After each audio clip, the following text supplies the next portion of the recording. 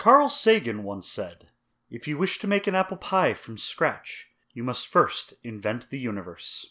This is Save vs. Rant.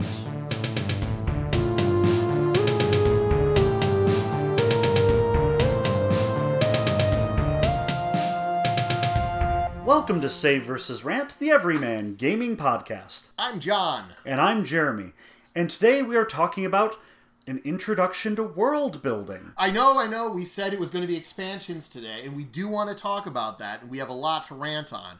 But we really decided that what we were talking about when we were discussing coming up with that episode was just what expansions we like. And that's not what we wanted to do. We wanted to talk about why expansions exist, what makes them good, what makes them bad. And really, if the episode was just going to be us talking about expansions, we might as well just direct you to our Amazon reviews so that you can see what we like and don't like. We'd really like to give you a little more than that. This topic, however, we're very excited about today. So we're talking about world building today. What is world building? Why would we want to world build? Well, world building is creating the setting for a game. We are going to focus on RPGs today, but you do world building when you create any game. I mean, honestly, even Candyland has world building involved in it. You've got a world of candy. You know, there's a gumdrop forest and all of these other things. You have to have all that. You have to have the setting for your game in order to be able to express the idea behind the game. We're creating the events, history, and world for a story. So there are two major methods of world building.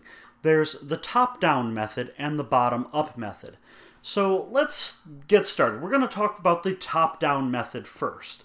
So the top-down method of world building is you focus on the big, broad strokes. A lot of times when people think about building a world, they think about, building a world. Right. You start out with a world itself. And one thing that people have done historically when they're making RPG worlds and stuff is things like coffee stain worlds, where you say, that coffee stain kind of looks like a continent. I can make a world based on this. We've talked about people who just throw down a handful of dice, varying sizes, and they just draw shapes around where the dice land and use that as their way of creating their initial land masses for their game, and then start inferring things off the numbers. I guess higher numbers could be more developed regions, or maybe geographically higher regions. Who knows? There's all kinds of options for how you can play with that. So there are multiple ways of doing the top-down method.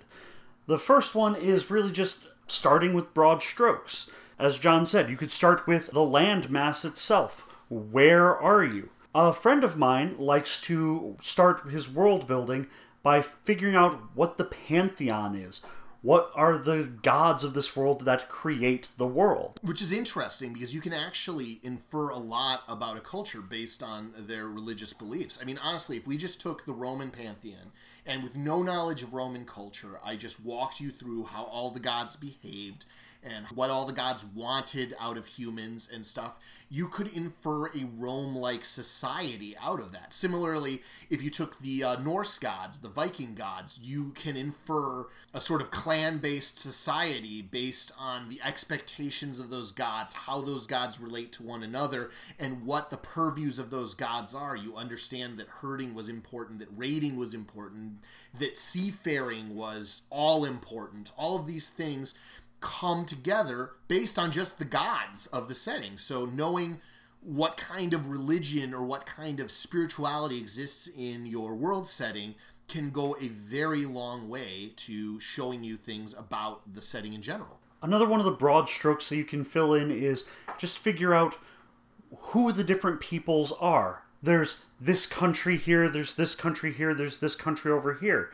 We have the land of the Shire, which is pleasant and peaceful and pastoral.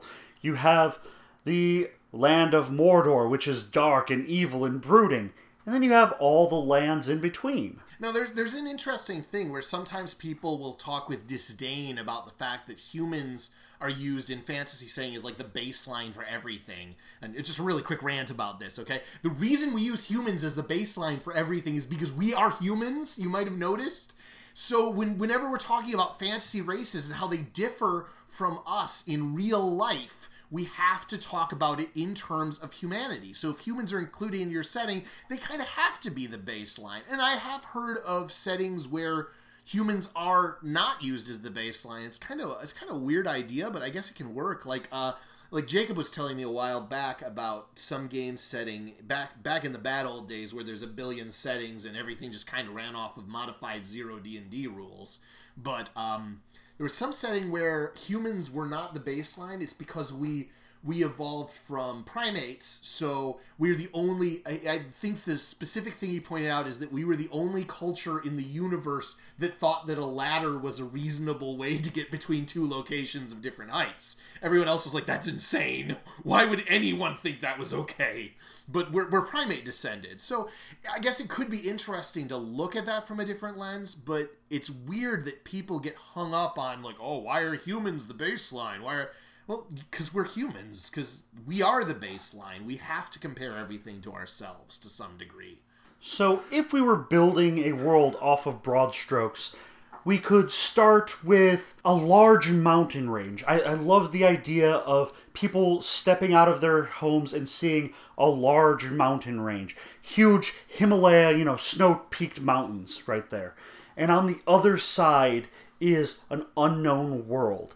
And we could start from there. We could start with the idea that there's this great dividing mountain range in the world. Well, on one side, you have peaceful people who use the mountain as basically their fallback point. They stay there and nothing's going to come over the mountain to attack them, so they can always fall back and have their back against the mountain. And they are being attacked by, like the sea on the other side from this mountain. And the people on the opposite side of the mountain are actually desert dwellers. And they have no clue that there's this pastoral society on the other side of this great mountain range. We're just jumping in with 2 feet on this, I see. Just like talking about examples of world building here, and it's great. We can have that sort of top-down idea of a setting where you say, okay, well, this is going to be where civilization is, and this is going to be where a different civilization is, and the mountains are the divider. And that kind of creates an immediate sense of a possible conflict. That gives us an immediate idea of what kind of world we could have. Something where the ability to cross that mountain suddenly becomes a meaningful thing. Maybe the mountains are cleft asunder or something. Who knows? But once you remove that obstacle or mitigate that obstacle somehow, that's when you see your dynamic change. And that's a big thing, is you are setting up potential with a top-down view. You're setting up a potential world. You're more creating a shell that a setting will eventually be placed inside of. No one can just use Earth as a setting, for example. When we talk about Earth, right? How would you use Earth as a setting? You wouldn't. You'd have to eventually zero in on something. But you can use Earth as a baseline for a setting. You can say it is a place that's mostly covered with water, and you can't drink that water because it's full of salt. It's terrible. And a lot of it you can't live in either. There's the top and bottom are freaking frozen, and the middle is too hot. And it's just this is a terrible setting. But then you can, and I'm just talking about Earth here. We have this terrible setting with frozen top and a frozen bottom and a hot spot in the middle that you can't really live in either. And then everything interesting happens in these little bands of civilization.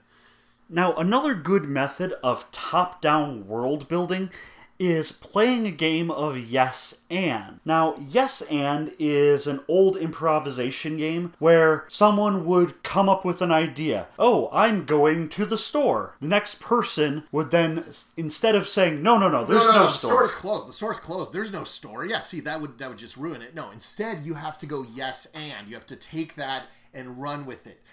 Yes and the bus is running late. Something like that. Going to the store, the bus is running late.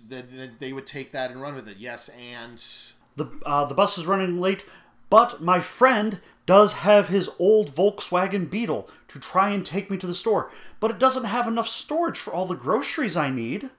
Yes, and you can hold your arms out the window to carry the groceries while you drive along the road with groceries on your lap, and it turns into a debacle. And you just create these things that build and build on themselves, and that's a good way to do this. Like, we start out with a world like, so it's a rocky, arid world, and then you play that game of yes and with yourself. Like, yes and It wasn't always a rocky, barren world. It used to be covered with water, and it used to be a verdant green world. Yes, and a meteor struck the world to make it become this rocky world.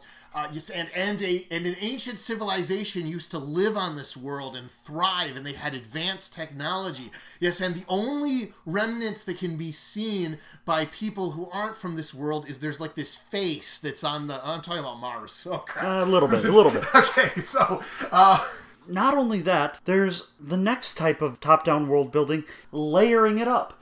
As soon as you have one of these big broad strokes, throw in another big broad stroke. You have the geography, then let's throw in the gods, then let's throw in a great catastrophe that happened. And you see how these things start to connect. You know, you say things like, okay, well, I've got these gods, I've got this geography. I noticed that there was like this solitary mountain without other mountains around it. Maybe that's a mountain inhabited by the gods or a god, you know, that some god inhabits this mountain. That makes it a more interesting site already. And now I can see some sort of development from that. You can say that, well, I mean, if God lives in the mountain, then everybody kind of hangs out around this mountain, right? At least the worshipers of this God are going to want to hang out around this mountain. This mountain becomes a holy site. Cities start building around this mountain. It becomes a trade hub because of this. And you can see how just from combining geography with one aspect of this pantheon, you immediately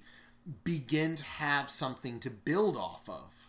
Another great thing to do for top-down world building is imagine an elevator pitch. Imagine you're trying to get your friends to play in this world setting, but you only have a moment to tell them, so you say the most important thing. A lot of classic D&D settings can be summed up by their one important thing. It's a desert world where magic eats away at the life force of the world. Oh, Dark Sun's Athos, and that's a great setting, and right there, that pitch, I think that's how it was pitched to me, was it's a desert setting where magic has ravaged the world, and oh, cool, that sounds really neat. Or you're all adventuring pirates going through space. Oh yeah, Spelljammer. Yeah. Who doesn't love Spelljammer? Most people, but there's good reason for that. It's actually a great setting in theory. It's just the execution, as we were pointing out earlier when we kind of mentioned Spelljammer. The execution's a little weak on that one, but it was a really good idea. Or a setting where all of the monsters from Victorian horror are masters of their own realms in which the players are going to adventure. Oh, that's definitely Ravenloft right there. So let's try and come up with something. One important thing. In this world, all of the gods are mortal. The gods are not immortal, but they are powerful enough to be considered gods. That right there shows that people would want vengeance on the gods and that the gods would want to appease the mortals. And once you have all this together, you have a world. Like, let's just go down with what we said. We have this mountain range where there's these two countries on either side. Let's see, we have the mountain where there's the one... solitary mountain, which is off from the mountain range, obviously. And that's where a god or the gods dwell. Maybe that's the home of the gods. Kind of like Mount Olympus or other famous god mountains. And this world used to have great vast technology, but a meteor struck to it, so all magic in this world actually comes from this meteor. Like, it's this weird space magic. And you have all this, and you suddenly have this world setting that you kind of want to play in. But what if you don't really want a big world like that? What if you just want to tell one story and you want to, like, zero in immediately? Well, that's where the bottom-up method really comes into its own. Right, and as the name implies, the bottom-up method is the opposite of the top-down method. Top-down method is you try to create the broad strokes and then zero in on what is more and more specific. The bottom-up method, you start with something very specific and you build around that in an organic manner, just spreading out ideas based on that. Now, with the bottom-up method, you start with one thing, one noun. Person, place, thing, or idea. Just something. A good example is Dragonlance. If you can build all of Dragonlance around the idea that there are these dragon lances that are used to kill dragons. Now, I know that's a really simple-sounding statement, but you gotta consider what that builds on. okay? You've got, first off, we've just admitted there are dragons and that you would have reasons to kill them, so they can be killed. And the weapon used to kill them is a lance, which is not typically a weapon one uses on foot. I mean, I guess if we're talking about a pike, you could be talking about like a pike lance or something like that. But most often people think of mounted combat with lances. So we're tilting against dragons, Are you riding a dragon? You're riding a dragon, right. You ride a dragon, you fight with these dragon lances. And right there, you immediately start building some story based on one important thing, one specific thing. An example you were talking about earlier, James Sunderland. Yes, in Silent Hill 2, you're introduced to the character of James Sunderland. He's a guy. Where is he? He's on the outskirts of Silent Hill. What object does he have? He has this letter from his wife, who died 3 years ago. What's the idea that you're going behind? He's going to find out how his dead wife wrote a letter. And there you have the setup to this wonderful horror game. All built around this one immediate thing. In fact, the bottom-up methodology is the method most frequently employed in storytelling. Most of the time, you don't build a gigantic setting. I mean, consider, in the beginning, God created the universe, and this is generally considered a bad idea. But again, the story really starts out with Arthur Dent, right? If we're talking about The Hitchhiker's Guide to the Galaxy, we start out with Arthur Dent. And we start out with this one man who's at a house, and he finds out one of his friends was an alien. And that everything he thought was important doesn't matter because the universe is a vast, enormous place. Anytime that you start reading a new fiction series, you're often introduced to the main character. Harry Dresden, the only wizard in the Yellow Pages in Chicago. That right there is an amazing start to a great story. It is a immediate detail that you build on, and this can be used as a world building method, and that's how the bottom-up methodology works. You start with some specific setting thing, some specific object, and build your world around that. Again, by playing mostly a game of yes and, Well, let's try this right now. Sure. Let's start with a place. Let's start with the capital city of Ardent. Okay, Ardent. Ardent to me sounds like a place that is very insular. So it's this insular capital city, sort of like the Forbidden City in China. It is the capital, but at the same time, it's up above the rest of it and separated from the rest of the society, right? And let's have a character. There is a traveler who just came to town. He is a man cloaked in furs with a long beard and wild eyes. That's certainly unusual because Ardent is a very civilized place. So this is an unusual traveler from lands far abroad. He says, "Where is the Gong of Z?" Okay, I already want to know what this is. What is this gong? Well, the Gong of Z, no one here actually knows. For some reason, this traveler thought that the gong was in the city of Ardent, and now he has to gather up people to go and find where it is and why he believes that the gong was here. And why is it important? That's another very good question about this gong. I guess this gong must be something that can stop a disaster? Just throwing that out there as a possibility. There's our idea. An impending disaster. Armageddon on the clock. You have the beginning of your world. You can start fleshing out all these different things. Well, this traveler is clearly wearing clothes and furs from none of the countries around, from none of the cities nearby. No, he is a traveler who has traveled far and wide. You have the city of Ardent.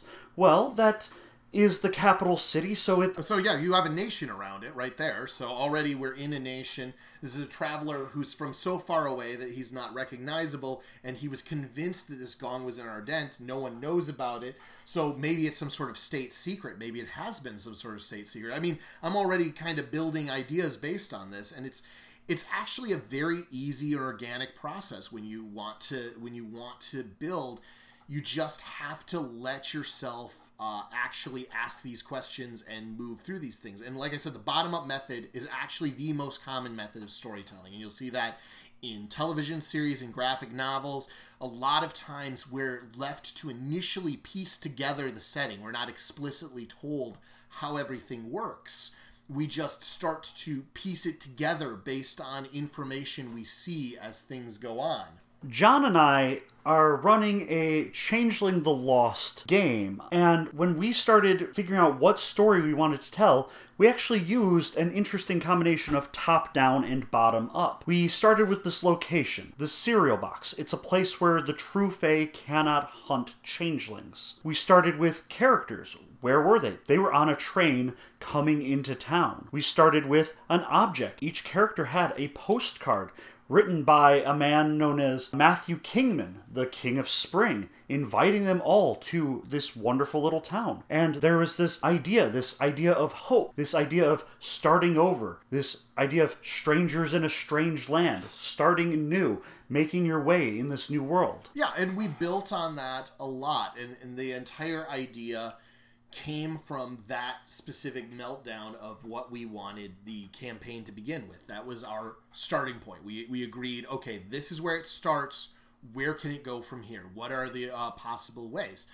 We did, however, have the overarching world of Changeling the Lost to work on. We made some minor variations and changes to how the expected cosmology of the World of Darkness works, but we did have that overarching shell. Again, this top-down was also in place. So together we were able to make a campaign based on that. And a lot of times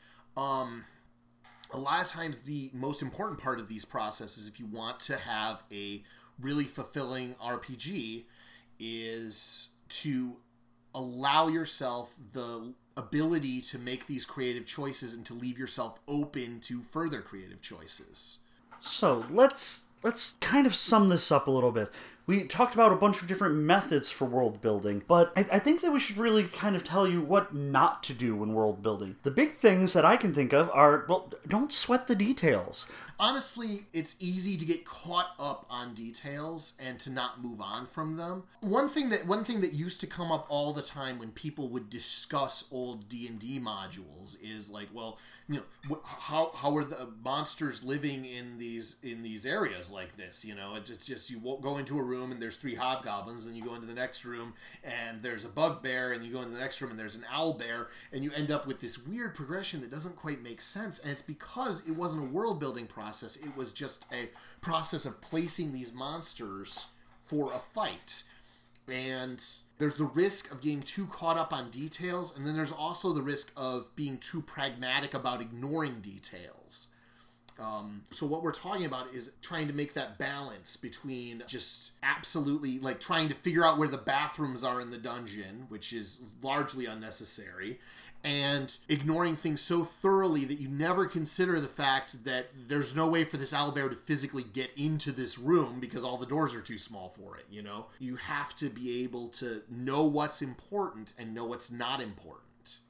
Another thing to not do is don't worry about having to be clever. Don't worry about this major focus on I have to be original in every single piece of this world. Well, that's the thing, is I think a lot of people mistake being clever for being original and mistake being original for being good. Because you can be very original and not have any good or interesting ideas. Originality is not automatically interesting. And unoriginality, I don't even like the word unoriginal, because, like, that's not what I'm talking about. George R.R. Martin is, by all reasonable measures, unoriginal. Like, name something that hasn't been done before in all of A Game of Thrones, in all of the Song of Fire and Ice. The major story arc of A Song of Fire and Ice is just a retelling of the War of the Roses. Yes, down to some major characters that can be like direct analogs of historical figures, and there's nothing wrong with that. I honestly don't think that any reasonable person will say, even if they don't like it, that George R.R. Martin's work is bad. Tolkien's work, likewise, built on a lot of World War I anxiety and other sort of industrialized society anxiety that was kind of coming to a head in the era in which he wrote it. Those are all things that built on ideas that already existed. We just had an episode where we were talking about retelling classic stories, right? Even E. Gary Gygax, his original setting of Greyhawk was kind of laid over a map of the United States. Yeah. A big thing is that being original does not mean that you have pulled every idea you have whole cloth from the void, just magically. It's not how originality works. Originality is being able to put an interesting spin on things, being able to tell us a story that we want to hear. And it's not just being clever all the time. And that's the thing, is there's also this some people, some writers, some storytellers have this relentless desire to be continually clever. And sometimes that can just get tedious. If you have a relentless drive to be continuously clever, it can take away from your ability to tell an interesting story. If everything has to be a pithy one-liner. And in fact, there have been movies recently where this is feeling like more and more of an issue, where films will be panned because they are just a continuous, ongoing set of pithy one-liners, and there's no actual content to it.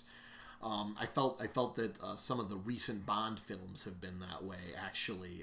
I can kind of agree with you there. It's this relentless desire to have every moment be a clever, and you lose an aspect of storytelling in relentlessly trying to chase that dragon of getting your audience to always concede that, yeah, that was clever, that was clever, that was clever, that was... And it just turns into this vicious, tedious cycle of trying to be clever. So being original is not the same as just making stuff up, and it's also not the same as just being clever all the time. There's nothing wrong with having a world setting where the king hires the adventurers to go out and defeat the Dark Paladin and his dragon. There is nothing wrong with that, and in fact can be amazing fun and can be original without necessarily being the most original story ever. Tropes exist for a reason. There's a reason that all of these things speak to us as a society, as people.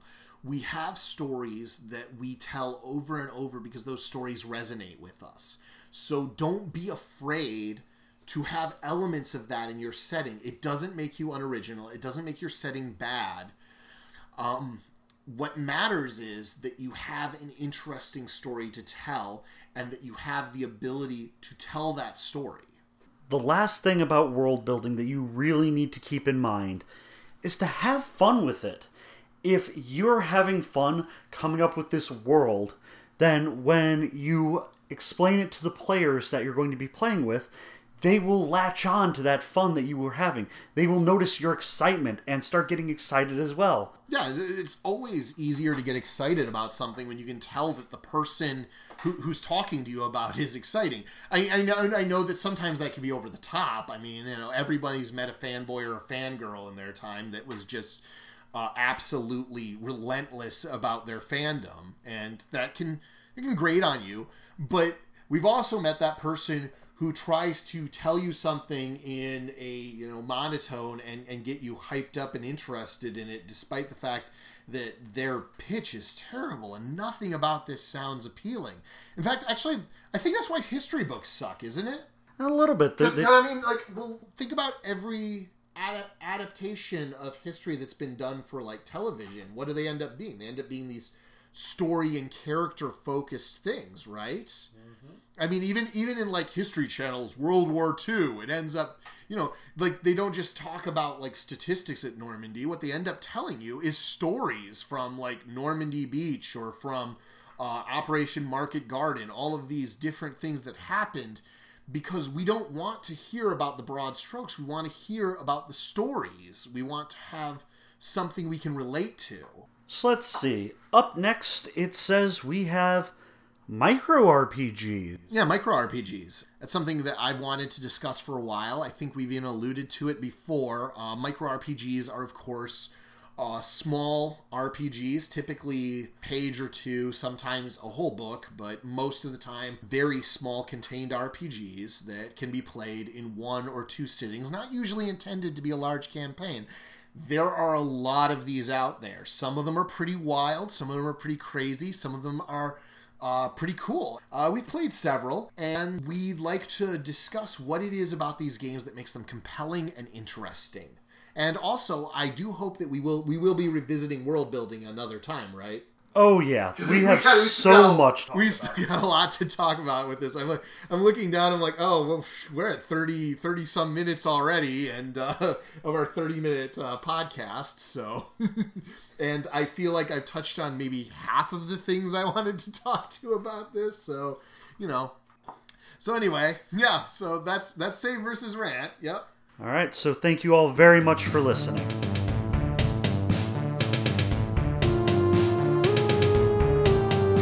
This tremendous world I have inside of me. How to free myself and this world without tearing myself to pieces. And rather tear myself into 1,000 pieces than be buried with this world within me. Franz Kafka.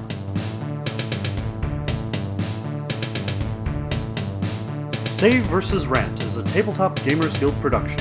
Your hosts are John and Jeremy, with music by Timmy Skittles. Save vs. Rant is recorded on dueling laptops in front of a silent and invisible studio audience. Visit us at saveversusrant.com or contact us on Facebook or Twitter at Save vs. Rant.